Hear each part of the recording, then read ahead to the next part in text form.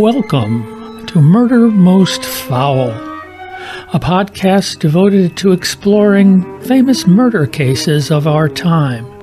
Some solved, some unsolved, but all fascinating and guaranteed to raise the hairs on the back of your neck.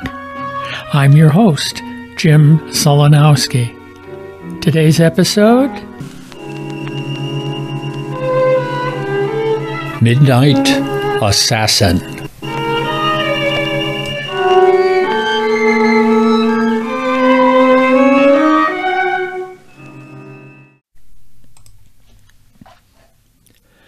Lizzie Borden took an axe.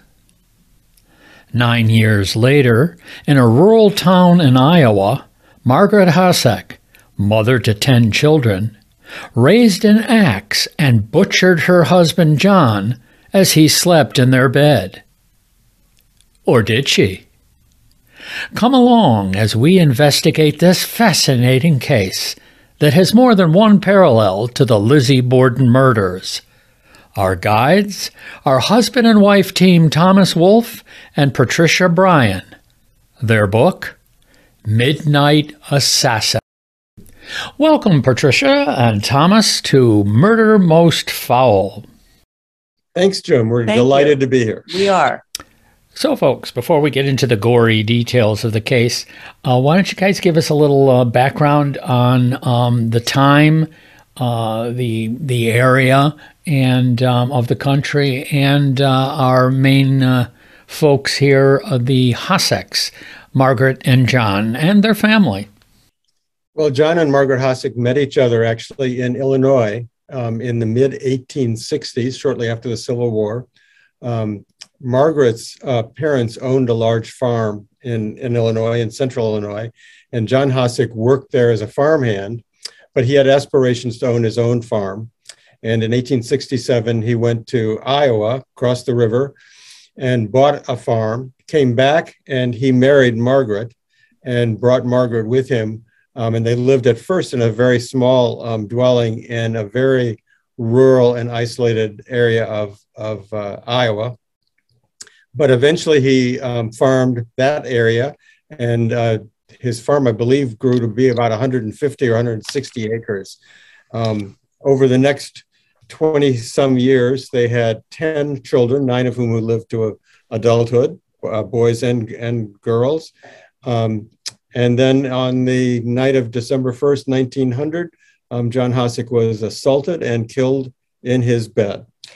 And I would say, just to set the stage, it was a very difficult life for both the men and the women at the time.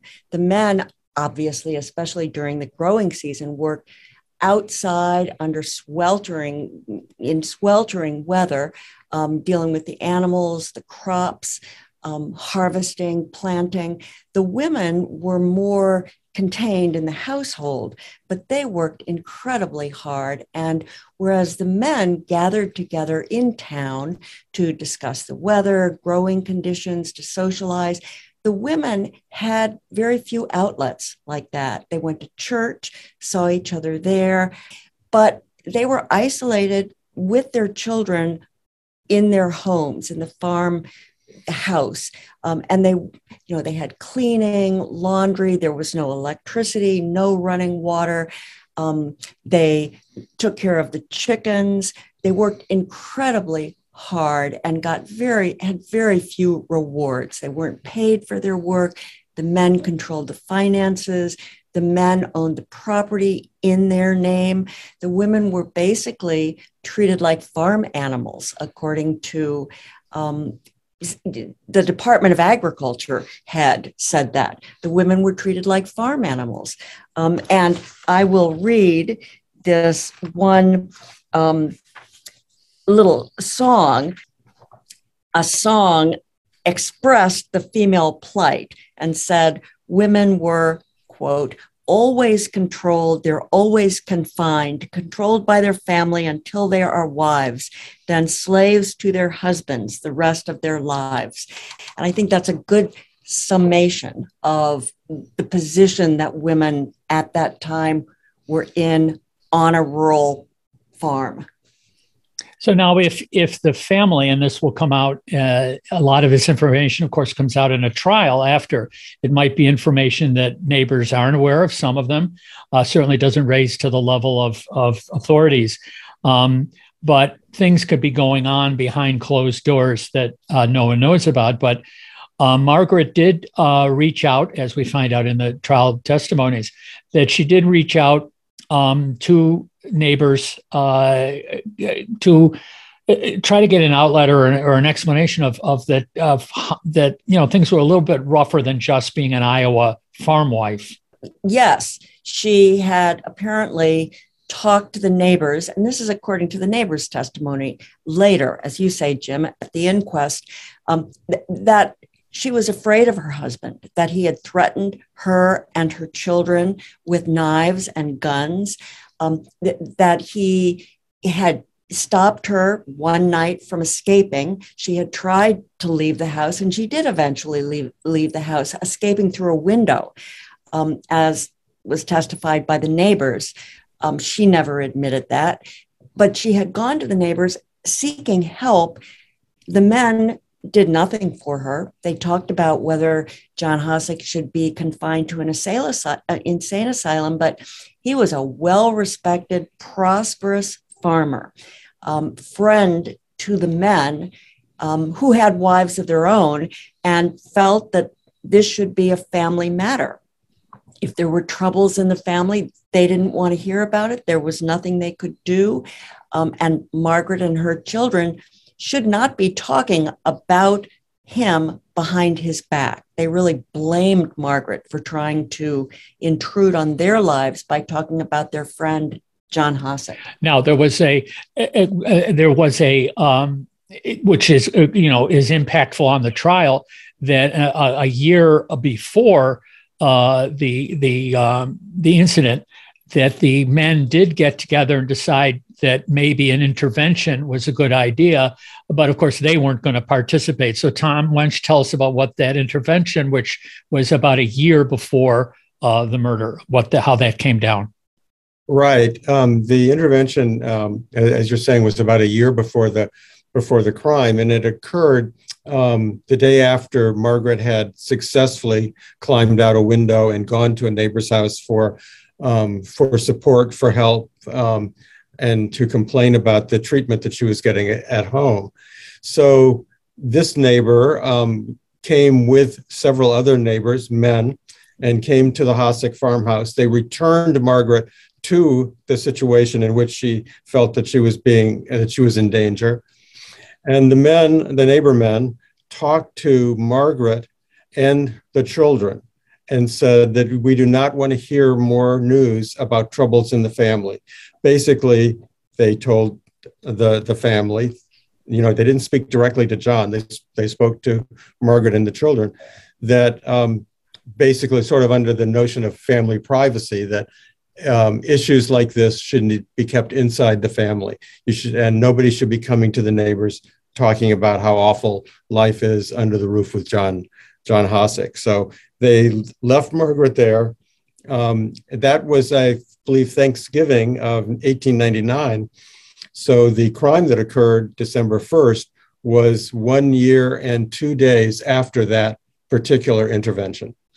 And an important evidence for the defense, or important piece of evidence, was that after that intervention, Margaret and her children did not talk about the abuse. The defense argued that there had been a reconciliation after the neighbors came to the house. And, whether you believe that there was a reconciliation or you believe that Margaret took it to heart, that she wasn't going to get any help from the neighbors, so she would have to take it on herself to do something, so there was no more talk to the neighbors about the troubles. And in fact, on the Thanksgiving dinner, which was 2 days before the murder, we only have the testimony of the children. And there was a neighbor that Margaret spoke to that morning, but that it was a happy family occasion. There was no arguing, according to anyone, which again is somewhat proof, or was went to prove that there had been a reconciliation and the family had come together. John Hosack. And at this Thanksgiving was a couple of older children who didn't live in the house. Is that correct? So they sort of would come, obviously they had contact with their parents, but so they were coming in fresh, not, 24/7 in the house. And there was no indication from them that anything was amiss. Right. And there were two married daughters who came with their husbands, and one son who lived on a neighboring farm where he worked. So it was very much of a family gathering, both family that lived in the house, family that used to live in the house, and had come for this Thanksgiving dinner, which everyone described as a very joyful event. Except 3 days later, let's go to Saturday night. A typical night, dinner, chores finished, and again, pointing out that it's December, so it's a little more relaxed. You're not out in the field until sundown. And so tell us about that evening of December 1st. Well, a very important incident happened in the afternoon, or as it got dark. It was snowing. John Hosack, the son, had been using an axe to chop wood, the same axe he had used to kill the turkey that they ate on Thanksgiving. And he had left the axe outside in the yard. And John Hosack, the father, told Ivan, the 13-year-old, to go out and put the axe in the shed so that it wouldn't be covered by the snow. Ivan, who was used to doing what he was told, went out, got the axe, as he says, brought it to the shed. He couldn't remember whether he had put it inside the shed or underneath the shed where it was eventually found. He came back to the house. They sat up for a little while, but of course everyone was tired. They went to bed. John Hosack had trouble sleeping. He came out at one point, talked to Margaret, went back to bed. Margaret said she then went in bed later, went to bed. He was sound asleep. She got in bed. She slept on the outside of the bed. He slept next to the wall. It was a small bed, not a double bed. They slept very close together. And she was on the outside. He was up against the wall. Yeah, I was just going to say, to set the scene a little bit, they slept back to back, and John Hosack was facing the wall. Margaret was facing the door. But as Patricia said, it's a very small bed, what they call, it was like three-quarters bed, which is about 3/4 the size of what is today a double bed. So just slightly bigger than a twin bed today. And there is a nice ground plan in your book, first couple of pages, I believe, that sketches that out very clearly, where the bed is, who's sleeping next, obviously, with a little star on it, the bloody star for very clever for John Hosack. And so very clear what any assailant, whether it's her or someone from the outside, what they would have to negotiate to accomplish the crime. Right. And I might just point out about the house also. This was a 2-story house, and it was really, because John Hosack was relatively prosperous, it was one of the nicest houses in the neighborhood. He had the money to build this house, which was built, I believe, about 10 years before the crime. But on the first floor, there were 2 bedrooms, the one that John and Margaret slept in, and the one that the 2 youngest boys, Ivan and Jimmy, who were ages 13 and 16, slept in. And above them, there were 2 bedrooms occupied by the 3 older children, Will, who was 18 years old, May, who was 20, and Cassie, who was 26. So it was a fairly large house for a family of that size at that time. But just to give a sense of the layout, we'll sort of set up listeners for what happens next. It was a nice house, but they were all sleeping very close together.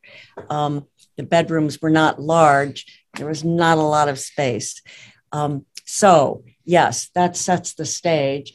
Margaret claimed that this was her testimony, that she woke in the night she was awoken by hearing a sound, which was a sound of 2 boards being struck together. She claimed that she thought she heard the door close. She lit a lamp couldn't see what had happened, but she went out the door, called up the staircase to her children and said, "I think that something is the matter with Pa." The children from upstairs heard her call. So they came downstairs, Will, Cassie, and May, and with Margaret went into the bedroom where they saw John Hossack. He had been struck twice in the head with an axe. The first blow, we learned later, was from the sharp edge of the axe, and the second blow was from the flat edge of the axe, so that the initial blow went 5.5 inches into his skull. The second blow sort of shattered that same area.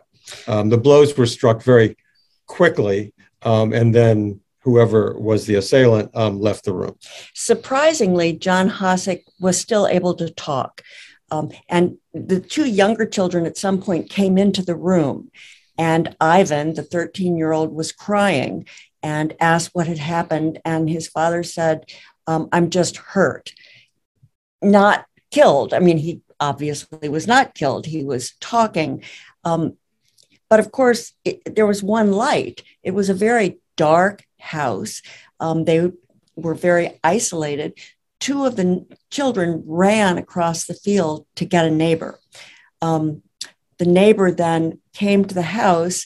He notified another neighbor, who then took a horse to run get the doctor, notify other doctors, the other people in the neighborhood. Right. There was a doctor who lived in the neighborhood. And just an interesting kind of detail, he owned a telephone. But he was the only person in the neighborhood to have a telephone, so nobody could call him. But he was alerted by this neighbor who came on horseback. Anyway, there was a doctor there while John Hossack was still alive, but there was nothing that the doctor could do to save his life. Other neighbors were notified and came to the house. We don't know exactly how many people were in the house, but as John Hossack lay there dying, and he was there he lived for 9.5 hours from the time of the attack until early morning. Yeah, he was notified at 2 a.m. and he didn't get there until 4:30 a.m. So John Hossack had been lying there in bed for several hours, and he was still alive when the doctor came. Now, based on that timing, when did the first authority arrive? When he was still alive, or after he had passed? No, I think he was deceased at the time that the sheriff and the county attorney arrived, because this farm was 10 to 15 miles away from Indianola, which was the county seat, and somebody had to go by horseback to the county seat to alert the sheriff and the coroner, and then they had to come by horseback. And Margaret attended to John during this time, did she not? She did. According to the doctor, who was an outsider, she held his hand. She gave him water. He never spoke to identify who had attacked him. He died early that morning, but the authorities didn't get there until after 10 a.m. So it was quite some time, although still not that long after he had been attacked. So obviously then they start an investigation, just with what they have. They don't have a murder weapon in their hand. How was the axe discovered? The neighbors and the Hossack children, the male children, went looking apparently and found the axe under this shed. And that was, as Patricia pointed out earlier, Ivan, who was told to put the axe in the shed. So that becomes an important sort of fact that needs to be resolved, or an issue that needs to be resolved during the investigation as to where the axe had been put the night before. But it was found under the shed, and there was blood on it, and there were hairs on it, although that axe had been used to kill a turkey on Thanksgiving 2 days earlier. And I believe there's evidence that the family dog, whose name was Shep, often slept under the shed or lay under the shed. So there were dog hairs there also. And turkey hairs. And turkey hairs on the axe. Yeah, but it became a very important piece of evidence as to where Ivan had put the axe, because The defense argued that had it been Margaret, she would have put the axe back where it was, whereas an intruder, having rushed through the house, would have thrown the axe under the shed. And one important piece of evidence also was that there were no blood spots from the bedroom to the door. And that was an important point for the prosecution, because they argued, well, it was an important point it was something argued by both of them, but the prosecution argued only a woman would have put a rag under this dripping axe to protect her floor. But that was interesting. There was no evidence of an intruder. Nothing was stolen, nothing was disturbed. And you can imagine an intruder would have had to hit the blows very quickly and then would have rushed out, not taking the axe with him or her, just throwing it, which makes it somewhat hard to believe, especially because she testified she was not woken. She did not awake, even though the axe would have had to reach over her to hit him. Now, Tom, why don't you tell us about one of the other things was that we don't have blood spots going down out to the exit, coming out of the bedroom. What was Margaret's physical appearance, vis-a-vis her clothing? Well, we know that a great deal of blood was shed from the blow of the axe, because there was blood on the walls in the bedroom. So whoever struck the blows, you would expect, would have blood on them. The prosecuting attorney, the county attorney, George Clammer, suspected from the beginning that Margaret was the assailant. And after he came to the house that morning, he took Margaret upstairs along with a neighbor woman named Sue Himstreet, so that he could examine her clothes. What was discovered on the chemise that she was wearing was that there was blood on the back of her chemise, but none on the front. So that was a key piece of evidence that was, as it turns out, was not preserved and could not be presented later at trial. But the blood on Margaret at the time of the investigation was on her back, not on her front. I think that is definitely in her favor, because no matter what position if she had her back to him or front, whatever, it doesn't matter. If she's the one doing the blows, she's going to have it on her front, regardless. So depending on her position, she could be, if she were facing him and it was an assailant, she'd get it on the front. If she had her back to him and there was an assailant, she'd have it on her back. But I can't figure out any way that it can be her and have nothing on the front, unless she's sort of doing this over her head or something. Or changed. That was part of the prosecution's argument, that there had been a long time between the attack and when she called her children. So she had taken time perhaps to clean up the blood, perhaps to change. So that was evidence that pointed to her. Now, they never found, other than the chemise, clothes that were bloody. Now, that sounds a little bit like Lizzie Borden, of course, who you do cover the parallels in your book, which I enjoy, being a Lizzie-ophile, in that the same thing, that she, in her case, she killed, or she's accused of killing two people a bit of time apart, but not enough, especially the second killing her father, there was not enough distance to go take a shower, even if she had one. But so again, it comes in, did she change? Did she burn the clothing?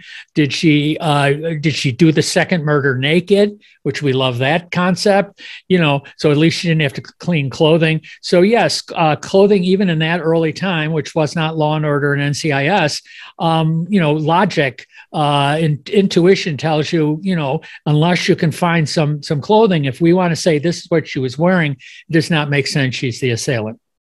Be that as it might, they set up an inquest, do they not? Tell us about the inquest. Well, yes, it was held that morning, the morning after the murder. Men in the neighborhood were called to be a jury of 3. They had neighbors testify. They had Margaret testify. They had her children testify. The neighbors, the main piece of evidence that the county attorney focused on was that the neighbors talked about that they knew that Margaret had been afraid of her husband, that they knew that, talked about the time she had come to them, had asked for help, had asked them to try to quiet her husband. They all testified to that. And of course, as the county attorney saw that, it gave her a motive. When he questioned Margaret, she denied that she had ever had trouble with her husband. And, to the county attorney, well, that she was a liar, which made the fact that she said she was asleep when the blows were struck even more doubtful. That was doubtful on its own. But she also denied what all of the neighbors testified to, that she had been afraid of her husband.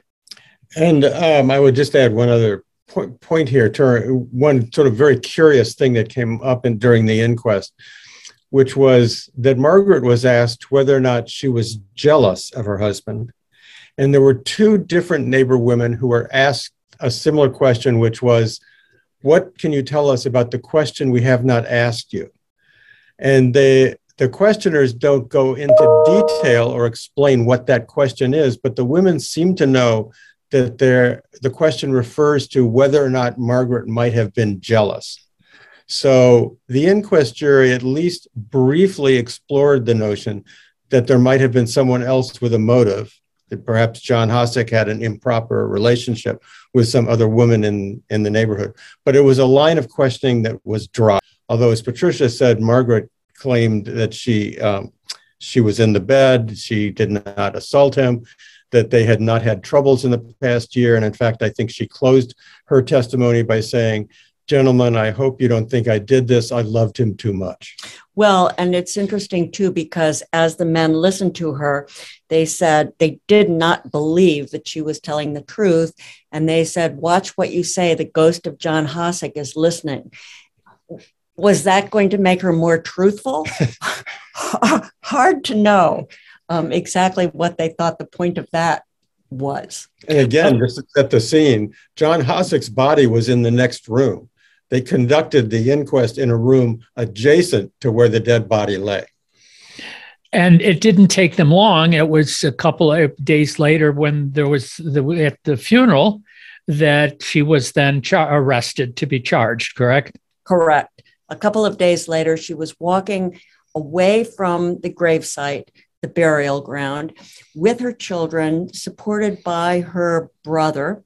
She was elderly. Her brother was elderly. The children made sort of a circle around her. The sheriff, who had been waiting in his buggy at the bottom of this path, went up to her and said, "You have to come with me." And he led her to the waiting buggy. He was there. His deputy sheriff was there, and his wife. They rode to the jail where Margaret was locked in.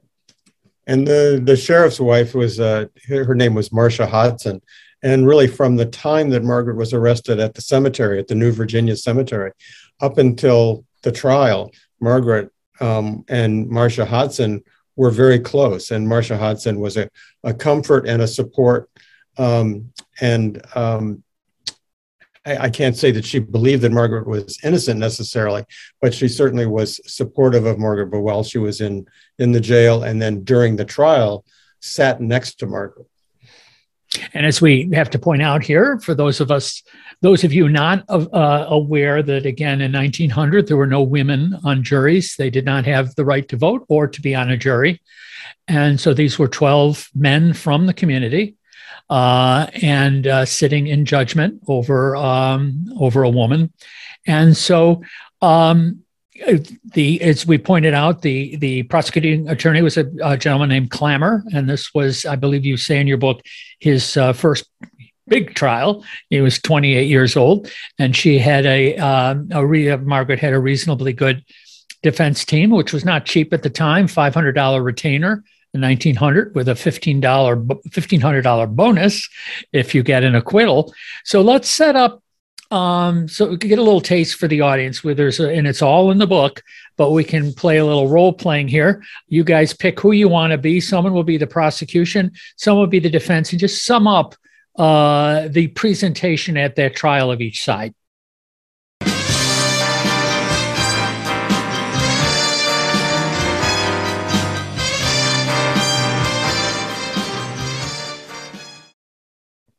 Well, I'll take the prosecution. I think there's a very strong case that goes to prove that Margaret did it. First of all, the story that she was sleeping next to her husband when the attack occurred is totally unbelievable. The attacker would have had to reach over her to strike these two very specific blows. First with the sharp end and then with the blunt end. It's impossible to believe she could have slept through that. She called her children instead of turning to her husband first, which seems unnatural in a way. There was certainly evidence from what the children said that the blood had formed a clot, which would not have happened if she had gone immediately to call her children. And most significantly, the fact that she had talked to the neighbors about her fear of her husband. Who else had a motive to kill John Hossack? She had a very strong motive, and all of the evidence points to her. There was no evidence of an intruder. Nothing was disturbed or stolen. It seems completely reasonable, without reasonable doubt, that Margaret Hossack was the guilty party. Guilty. I'm sorry. No. Okay. Thomas, let's see if we can get her off. Well, from my perspective, I think there definitely is reasonable doubt. And I think it's evidenced by what we see here in the courtroom. All of her children have testified that she was a loving mother and a responsible wife, and that over the past year, there had been no troubles in the family. So there was no motive on the night of the murder for Margaret Hossack to strike out at her husband. There's no evidence that there was any discord in the family in the 2 or 3 days before John Hossack was harmed. So I think that just on the face of it, that you have to believe that this was a family that was living in peace, and that Margaret's story about an intruder is completely believable. I'll also point out that a man named William Haynes, who was the nearest neighbor to the Hossacks, was not at the trial, did not testify at the trial. And we know that William Haynes had an argument with John Hossack just a few weeks earlier during the election.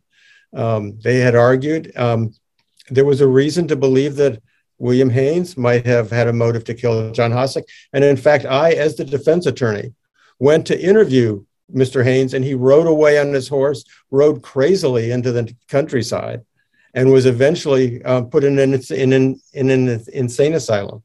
So I think that there is reason to believe that someone else might have committed the murder, and very little reason to believe that this woman who's a mother and a grandmother, and has been a loyal mother and a member of our community for many years, is innocent. And I would hope that the jury would find her innocent.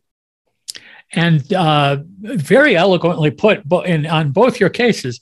The actual, some of the speeches, closing arguments, rebuttal arguments are in the book in paragraph form, because obviously they were monologues, and they're great reading, great lawyer oratory. And so I do recommend anyone who gets the book, don't skip past those. They do succinctly, as you guys put forward, not only cover the evidence, but obviously the defense is going to play, like they did in the Lizzie Borden case, on that this is a woman. As you say, the family, whatever her relationship with her husband is, the family, the children loved her, and she was kind and caring, and they would say caring for their father as well. How can you believe that this woman that's like your wife could plot. It was a plot. It wasn't, a crime of picking up a gun, a crime of passion. She plotted, went out to the shed, picked up this axe, wait for him to go to sleep. How can you believe that? That kind of oratory is there, and you're willing to take it. That's all it is a closing argument. It's not evidence, but it's both of the attorney's statements are very powerful. But after that, it goes to the jury of 12 men. Right. So it went to the trial ended at about 5:30. The judge said that the jury would be taken to dinner and then would deliberate through the night. Apparently, we have testimony of the jury. The first vote was taken. There were 7 men who were in favor of a conviction, 5 who argued for an acquittal. Eventually, the 7 prevailed. They came back. The foreman came back at 10 o'clock in the morning and said they had reached a verdict. As happens in the courtroom, they presented the verdict to the judge, who read it aloud, that Margaret Hosack was found guilty. There were several days that went by before the sentencing. The prosecution had argued that she should be sentenced to death. The judge, showing some small amount of mercy, declared that she would be sent to prison at hard labor for the rest of her life. Margaret Hosack, by the way, when she heard the verdict, broke down in sobs. Her children surrounded her, and she was taken away. And I would just add, at the sentencing, Margaret did make a statement where she said, "Before my God, I am not guilty." And how long was she? Obviously, we know that there is, because we keep talking about first trial, there is a second trial. So how long before the appeal is granted? How long did she spend in prison? She was in prison at the Anamosa State Penitentiary for just a little over a year, during which time her lawyer, William Berry, filed motions for a second trial. And Patricia can speak to the issues on the second trial. Well, the main issue was the fact that the forensics were so poor. I mean, the axe had been handled by many people. There was the hairs that the prosecution used to show that they were John Hosack's hairs had been kept in the sheriff's wallet. There was no established chain of custody. There was no evidence that it was human blood or turkey blood on the axe. And the Supreme Court decided that the evidence had been mishandled and was not sufficient. And for any of the Lizzie-ophiles listening, this is again another parallel to the Lizzie Borden case, that though they had several axes and there was an axe head that was recovered from the Borden, the Borden house or the grounds around the house, not one could have been proved that it actually was the murder weapon. So it still left a doubt that maybe it was someone from the outside, not someone who used, an easily accessible weapon. But I digress. And Thomas, I believe there was a witness that was used at the second trial by the defense. Is that correct? Who claimed that a man riding a horse rode past his house shortly after the murder, riding away from the Hosack farm. This rider, this mysterious horseman, was never identified. But William Berry, the defense attorney for Margaret Hosack, was able to posit that this was the intruder who had committed the crime, who was then fleeing from the area. So that perhaps added some degree of doubt for the jurors in this trial that was not evident or presented in the first trial. And so was this trial maybe, it's not indicated how long, was it a little shorter maybe, a little more succinct, or did it go probably about the same amount of time? No, it was shorter. They presented, much of the evidence was the same. And certainly Clammer and Berry, the two sides, were argued very vociferously for their, acquittal conviction. But the jury was split at the end. There were 9 men in favor of convicting her. There were 3 men in favor of an acquittal. They couldn't reach a unanimous verdict. As we said, the sentiment in the community had certainly changed. There was a sense clearly that the women sympathized with Margaret Hosack. They understood her position. They felt, whether they thought she was innocent or not, or just justified in what she had done, you have to wonder how much they influenced their husbands who were on the jury. Those 3 who stood firmly for acquittal could not be convinced. It was a hung jury. Margaret Hosack was released from prison, went home to Indianola. She didn't go back to the farm, but she had a small house in town where she lived quietly. For about how many years after?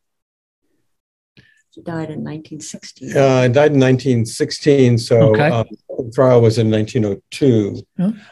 15 years. Yeah. Yeah, and she lived actually within walking distance of the courthouse where she was tried at the first trial. And when she would go to church, she would walk right past the courthouse and go to her church. So, and the community accepted her back. There was certainly, as opposed to Lizzie Borden. Right. Lizzie Borden was not accepted back into her community. And she had a lot to say about that afterwards, rubbing, her nose or their noses into her because, she thought that they should support her. And, if she's innocent, I can see that feeling. If you're not, you're not. Let's talk about Susan Glaspell, a journalist at the time who not only was a great source for this book, but also sort of almost an inspiration for taking on the story at all. Tell us about her.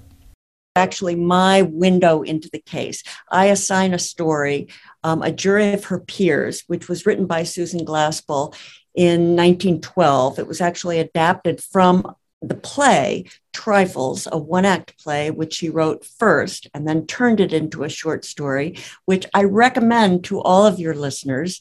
It's an excellent classic short story. I won't talk about it much, except to say that a woman is accused of murder. Wives of the authorities come to the house. They realize through small, trifling evidence, as it's seen by the men, that the woman has been abused by her husband. They basically see that the men are dismissive of the woman and have already decided that she is guilty. And so they hide the evidence that would have incriminated her. Basically decide the men will not do justice in this case, whether they think she's innocent or justified in what she did is never clear. I read that story. I wondered about how Susan Glaspell, who was a very young reporter and a young writer when she wrote the play and the short story, why she felt that the legal system controlled by men was unable to do justice. So I went back and was able to find in the newspaper archives that Susie Glaspell had covered this case as a young reporter, the Hosack case, woman murdering her husband, and traced it through, became very interested in the real facts. And yes, as you point out, Jim, Susan Glaspell was a very important witness for us because she wrote many articles about the first trial. And where could I find those? I could go digging for hours or days or months, microfiche. I'd lose my mind. There's got to be a better way. If you go to our website, which is www.midnightassassin.com, you will find a section on Susan Glaspell, and all of her newspaper articles about the Hosack trial from April of 1901 are on the website. And you can read them in order, chronological order, and see how Glaspell's tone and sympathy for Margaret Hosack changes from the first articles to the articles near the end of the trial. Well, Susan Glaspell was a very interesting young woman. And she became a very well-known author. She and her husband started the Provincetown Players, which is often called the birth of the Little Theater. It was the place that Eugene O'Neill came as a very young playwright, produced his first plays. He, of course, has become much better known than Susan Glaspell, although she was his mentor. At the time. She waited for a number of years. She didn't write the short story or the play until 10 years after she covered the trial. It was obviously in her mind. She was thinking about what she saw as the injustice that had been perpetrated on Margaret. She was a very intellectual, ambitious, educated young woman. She had graduated from college. She wanted to be a writer. She was an intellectual. She had great goals for herself. I think, as Tom said, the tone of her articles really changed. And we know she paid a visit to the farmhouse and got a sense of the isolated, difficult life that Margaret Hosack lived, as compared to her independent intellectual life. And she went off from there to New York City. So she sort of entered into somewhat into the land of glitterati and all that. The bohemian lifestyle, fighting for women's rights. Yeah, I would also note that we have a chapter in the book about Glaspell writing the play Trifles.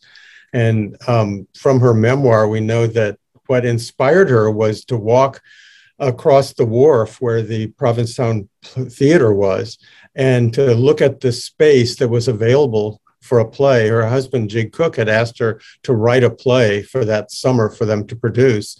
And as she stood there and looked at the stage, she recognized the stage as being the same size as Margaret Hosack's kitchen. And she just began to think about and imagine the scene in that kitchen when the men had come to look for evidence and clues. And Margaret had been put away in jail and was absent from her kitchen, the place where she had spent most of. I think that particular chapter was one of the most enjoyable to write and one of the most revealing, really, in terms of how that particular case had an impact on Susan Glaspell and eventually really on her career. Yes, wonderful. Now, obviously, you've explained where you came, Patricia, where you came by this. How did you drag him along? And you know? Well, I wrote a law review article about the case that was published in the Stanford Law Review that is available on our website. But it was a very academic article filled with footnotes, as law review articles are. And I really felt I was finished with it. But Tom read the article and thought that there was a lot of good material in the footnotes that I had not been able to discuss in the legal analysis. Yeah, I mean, I was so impressed with Patricia's article as a story. And I'm not a lawyer, and so I was less interested really in the legal aspects, and very interested in how how Margaret Hosack's story was presented in court, and how Susan Glaspell had taken that story to make her stories. So I just thought there was a tremendous amount of material there that would make a very compelling narrative that kind of put together a crime with a legal analysis, with a literary and historical background. And I will say, we spent a long time investigating this murder. We went several times to Warren County where the crime occurred. We found documents. We went to the courthouse, and in a drawer that the clerk opened, there was a sheaf of papers tied with a red ribbon, which was the inquest testimony. Who knows how long it had been there? But once we got, in addition to the newspaper articles, some of the trial testimony and this original inquest, it was really fascinating to put it together. Yeah, I was just going to say, everything in the book that's in quotation marks comes from a primary source. And that a lot of that material, especially in the first third of the book, comes from the inquest that we found in this drawer that had been sitting there for 100 years. And I will say one of the things we did was to put in the newspaper an advertisement that said, "Who killed John Hossack?" And we had a toll-free number available to call for messages. I will say we didn't get a lot of there weren't a lot of people calling, but there were people who called and asked why. We didn't talk to them, just listened to their message, asked why we were investigating this. Were we trying to point a finger of guilt to someone? And it was really interesting the way many people in that community had been there, their families, and knew about this case. So it was still somewhat controversial in the community. And during the research, we were actually able to find one living grandchild of the Hossacks, and we were able to interview her in Minnesota. And we asked her, she was the daughter of Ivan, who was the youngest of the Hossack children. We asked her what her father had told her about the crime. He would never speak to her about it. And she said, all he ever told us was, "My father died of meanness."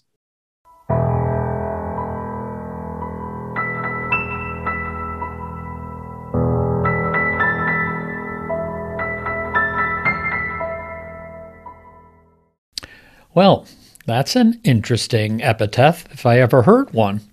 So, Patricia, you're still teaching law, correct? Yes. Now I had to look again. You're a literary guy. Are you teaching still? No, I'm not. I'm writing. I finished a book last year that's about the 1932 baseball season that has a shooting in it, but no real legal stuff.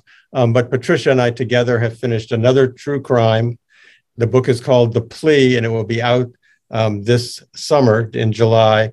And it's an Iowa murder, a story of an 11-year-old boy who had been abused by his parents and struck back, killed them, and then was sent to an adult prison. And it's his story and how he struggled for freedom and redemption. Again, this one took place in 1889. So no one is living who was alive at the time. So it's based on primary sources, trial testimony and inquest testimony that we were able to find, and of course, some newspaper reports. And he lived a long life. And we talk a lot in the book, the story of the controversial debate in the legislature about what should happen to him as he matured. So let's, ladies and gentlemen, this has been a fascinating hour. We do want to give one more plug to the new book and where they can get in touch with you. I'm assuming on your website they can leave comments about this, or they can have questions about anything and read the newspaper articles from the time. So it's a very simple website. Tom, why don't you give it to us? www.midnightassassin.com. There you go, ladies and gentlemen. Once again, I want to thank Patricia Bryan and Thomas Wolfe for joining me today on Murder Most Foul. Thank you, Jim. We enjoyed it. It was delightful. Well, ladies and gentlemen, there you have another example of life imitating life. If you enjoyed it, I hope you'll tell your friends. They can link to all the podcasts on the podcast website, which is www.murdermostfoul, all one word, no caps, no spaces, .com. And there's a link to my email, which you can leave me comments, criticisms, I accept those too, or maybe a case, an interesting case that I haven't stumbled upon yet, which I'd love to cover. In the meantime, take care. And for God's sakes, don't murder anyone.